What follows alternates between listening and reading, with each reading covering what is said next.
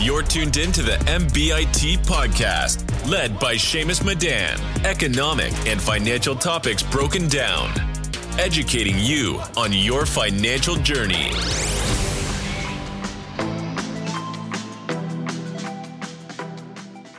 Hey everybody, welcome to the MBIT podcast, in which we discuss personal finance, tech, and entrepreneurship. Today we whipped up a wonderful episode for you guys. We have a very special guest. Matt Allen joins us today. So Matt, would you mind introducing yourself to the audience? Hey, well, first of all, thank you so much for having me on. My name is Matt Allen. I'm the founder and CEO of Bean Invest. I write a weekly newsletter. And then, I've been investing and studying the stock market since I was in the 8th grade. Me and you just talked about it a little bit. And, I really look forward to for you having me on. I appreciate you taking time to hop on the pod. When did you get interested in the personal finance world? I know you mentioned your 8th grade teacher, but mention a little bit more about that. What got you interested in that? So when I was in the 8th grade, my economics teacher, Tom Reinhardt, he every day at lunch, he would have me go in and check his stock portfolio. And I really didn't know what I was looking at other than if the stock price is going up or down, and I always have to report to him how his portfolio is doing. And he was a real funny guy. So, if we were having a bad day in the market, he would not be very happy. But so then he also taught me, kind of introduced me to Warren Buffett, and, learning about Warren Buffett from a young age really set my foundation. And that's one of the things, the guiding principles I still use today, by far. But that's kind of how I got involved. And then as I got older and started learning more, is that, you really start developing your own plan, your own process, and kind of how you want to kind of go after companies and evaluate companies or look at companies that you like or don't like. What are some principles that you learned from Warren Buffett that have carried throughout your investment career? So a lot of people get Warren very confused. I think you see a lot of people on Twitter who, Twitter is a great place for knowledge. And I learned so much on Twitter. But I think one of the things I'll argue about people with Warren is that Warren, from a very young age, he was a great investor. But one of the first things I learned about Warren is that he would do a lot of trading and to build up his portfolio. He would be big on getting cash. And then as Warren moved on, Berkshire became an insurance company. He had a pretty much a glorified hedge fund with this called Buffett Partners. And eventually he realized that he could never scale Buffett Partners. So he got in the business of buying legit businesses. And he used to do he used to look for these things called stocks that are like used cigar butts. So he wanted to take the last puff out of a cigar and make this stock on his last run. That was like a real cheap stock. They think they get like a 20, get 20, 40, 50% on one gain on it. But then he went into buying great companies. And so what I really learned from him when he started changing his whole mindset is that he's so disciplined in the sense of he will discount. What he does is he finds the intrinsic value of the company. And so when he finds that intrinsic value, he's very, very disciplined of, hey, let's say we think a company is worth $50 a share. Well, he will wait until it gets down to like $20 a share. And that's what he's so good. And so he's incredible at discounting cash flow and finding companies that are great companies on a discount. And for people who in the audience who don't know what intrinsic value is, what is it and how can you find it? So intrinsic value is that if 10 years from now, we knew everything about the company, we had all the information to us, and that what it would be worth 10 years from now. And so basically, let's say you have a water bottle. The water bottle is worth $5. That's its intrinsic value. But the stock market might have it selling for $25 or $1. And so what you have to do as an investor is be able to find a company that is on a deal. Let's say it's going for $1 a share, that water bottle. And you know the bottle should be worth $5.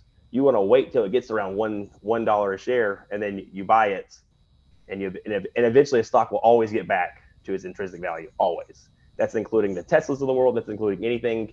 And how I find intrinsic value is my buddy Tim Anders and I, we discount cash flow. And so what we do is we go through the company's financials, the company's balance sheets, and we take everything that we can get from the company and try and figure out, hey, what is this company worth? And by discounting the cash flow, we are very conservative in the sense of we know we're not that smart. so we use what we call room for error. And we want to be very, very conservative on when we discount it. That makes sense. And you are known for turning around 1.6K into 36K in a matter of 2 weeks. But where did you start your investing journey? What stock did you invest in first, and what did you learn from it? So one of the first companies I invested in was SiriusXM Radio, and I actually invested in it. My mom helped me set up a brokerage account when I was in middle school, and I bought it right before the financial crash. I was very devastated about it. It was a very, very small sum of money, but I just really thought I sucked. And I learned at that time is that looking back, I probably never should have even made the investment, because I believe that there was going to be XM radios in every car, which they were. But if you would have discounted SiriusXM's value, get their intrinsic value, it was we paid I think $3 a share, and it was probably worth 50 cents a share because they just diluted their shareholders so much. They had so much debt on the balance sheet. And then another thing I learned during that time, looking back, is that, if you buy good companies, if you hold these companies for 10 years, you don't care what happens in a financial crisis. You love that. You want that because why? Because you can, let's say, remember the intrinsic value is that $5 water bottle might be selling for 50 cents. And I learned, I learned, hey, when things get bad, that's when the great investors really, really go all in. And it's so easy to talk about, but it's so hard to do because, you have everyone in the world saying, oh, CNBC does not love when the market's up. They love red days because they get their ratings go up. People are panicking on there. People are freaking out. Well, emotions are so much of what investing is. It's probably 75% of the whole investment process. And so whenever it's red, our market goes crazy. Like whenever the market's red, our emotions go crazy. We don't know what to do with it. And I tell people this example. People ask me all the time, well, how do you handle red days? Say you have a house that is worth $300,000, but you pay $250 for it. Okay, you get out on a deal, and one day that house is going to be worth $400,000. Well, let's say that every Monday morning at 9:31, someone comes knocking on the door asking you if they want to sell your house for $50,000. You would say no. You're crazy. And that's the same thing in the stock market. The only difference is between your house or a private company is that they have no stock market where you can go and check on the current value of the company. And once you realize, hey, all the stock market does is give you a value of a company between 9:30 to 4 o'clock, 5 days a week. And you realize, hey, if you know what this company is worth, if you believe in this company, the red days, you'll start saying, hey, wait, I know this company is worth $5 a share. It's trading for $1 a share right now. And once you start looking at it like that, that's when you can really start making some money. Yeah, you brought up an excellent point is to take your emotions out of investing. The one thing I found that helps it on the red days is it took me a couple years. I never decided to sell on red days, but if I'm only allocating a certain amount of risk to investing and it's not money I need for anything, then it's not that big of a problem. And I actually kind of get excited over time for when the red days happen because I see it as an opportunity. So over long periods of time, that's what I think long-term investors start to see, as you mentioned, with the CNBC. Yeah, and that's exactly what you have to do. You have to say, hey, you get these things. All red days are ways to make money. And I say, hey, I tell people, if you want a simple trick, literally only sell on green days and only buy on red days. If you stick to that, it's a lot more complicated than that. But it's a really good trick because when people panic sell like crazy, and it blows my mind sometimes. Especially when you buy a company that you believe in for the long term. It's a short-term trade. It's a little different. But if you have a company that you believe in for the next 10 years, why the hell are you selling it when it's down? I mean, like that'd be like selling your house that's worth $300,000. That would be like selling it to someone off the street for $50,000. And people don't look at it like that, but that's literally what you're doing. People don't look at investing. When you invest, you're buying 100% of a company. You should look at every single investment as you're buying 100% of the company. That's one of the things Warren Buffett does. He says if it doesn't matter if he's buying a private company or buying a share of Apple. he looks at, hey, we're going to look at this and we're buying the whole 100% of the company. Yeah, it's an excellent perspective on it. I think when you take a look at it from a perspective that you're buying the entire company, you end up wanting to do a lot more due diligence, which in terms means you have a safer investment. So going back to the 1.6K to 36K, how did you turn $1,000 to $36,000 in 2 weeks? I did it. It was on a trade. It was on a Alibaba call option. The Chinese market was getting not destroyed like it is right now, but they were having. It was some of the beginning rumblings of President Xi Jinping out of China, kind of talked, saying, "Hey, I'm not sure I'm really happy with what's going on." Then we had the Congress came out and said, "Well, we might delist Chinese stocks." Then I realized, hey, I looked at the trade setup, looked at the charts, it looked really, really good. And then I realized, hey, they're not going to delist Chinese stocks. That's just all political, them talking. It'd be a very, very. I understand why they were talking about it because they made really good points, but it's just not politically possible for them to do that. And so I get back in on the deal, and we did far out of the money call options, and the options, the price and the options kept on going down. And I knew the support line, and once we hit support and the options were down, I hammered it even more, and it worked out pretty well. And in terms of the trading, we see a lot of beginner investors, especially with Wall Street Bets, GameStop, AMC, gravitating towards these getting rich quick schemes and trading. What are your thoughts on getting rich quick and trading for new investors, or should they focus on long-term investing? I think, I got a couple of thoughts on that. One, I think every investor, including the analysts on CNBC, have to define the difference between investing and trading. I say, hey, when the difference is, this is a dumb analogy I use. When you invest in a company, you need to look at it like your spouse, someone you want to marry. You're going to be with them for a very, very long time. And when you're trading, it's kind of like that person you want to take home from the bar. You get in, get out. But it's two whole different things that you look at. Number one, when you're investing in the company, you're reading the balance sheets, the financial statements, who are the leaderships? What's their plan 10 years from now? What's the future growth of them? What's their discount value?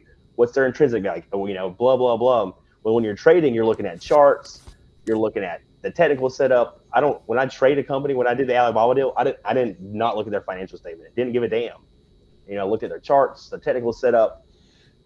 And the GameStop trade, for example, was one of the best trades of all time that, will never get the rightly deserved, just because when you're trading, when you find a company that has a good setup like this with high short interest that you can force to squeeze, it's brilliant. It's brilliant. This thing got a little out of control in terms of just everything that happens. And the people who want to get rich quick, I tell you, it's not going to happen. This is a very hard business. You have to spend a lot of time working. You have to decide, hey, do I want to be an investor? Do I want to be a trader? Do I want to do both? I like to trade to try and fuel my long-term investments, because one thing about it is traders never build wealth, only investors. But you have to have cash to be an investor.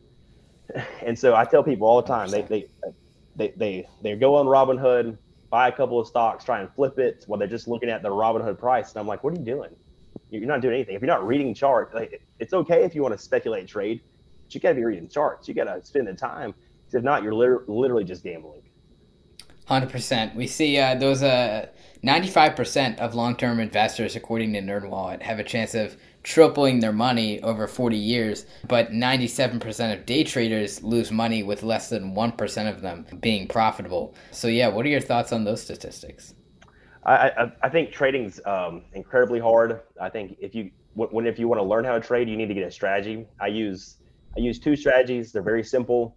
I do all right with them, but I either look for a swing setup, which is a 3 to 6 month setup, or I will find companies that just got hit in the mouth, and when you go look at their charts, they're trying to keep it simple. There's technical indicators that show that it's very, very oversold, and so when the stock's really oversold, the algorithms will hit it, and so I will get in, get out real quick on that. But people, when they day trade or whatever, sometimes they do on Robinhood, is that it's just not, day trading is very hard. I don't like day trading because of exactly the statistics you just said. I hear from people all the time who say they're day traders, but I'm like, I mean, you just read the stats. It's a very hard thing to do, and there's nothing wrong with a few strategies, but when you're investing, trading, whatever you're doing, you have to get a strategy and then stick with it and master it. And that can be a million different ways to do it. There's no right or wrong way, but you have to keep it simple. Keep it simple, stupid, is what I always tell myself. Like, usually whenever I make a mistake, it's because I'm like, what in the hell are you doing? Like, it's a dumb mistake. Definitely. And for people looking to find more of your insights, where can they find that? Yeah, MattAllenLetter.com, MattAllen letter.com. I write insights to paid newsletters and then free newsletters. I send one out every Wednesday. I enjoy talking about wealth, technology stocks, investing in general, crypto, and just kind of whatever I feel like writing about that week.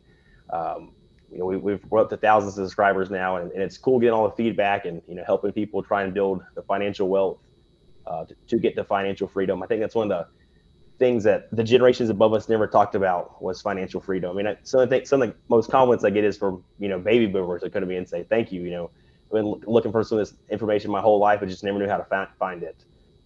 And I think everyone alive right now is lucky because we live in the information age. There's never been an easier time in the history of the world to go and find as much information about anything you want and learn about it. And so, I mean, that's why I encourage you. I say, hey, don't get discouraged, say, when you're trading, for example.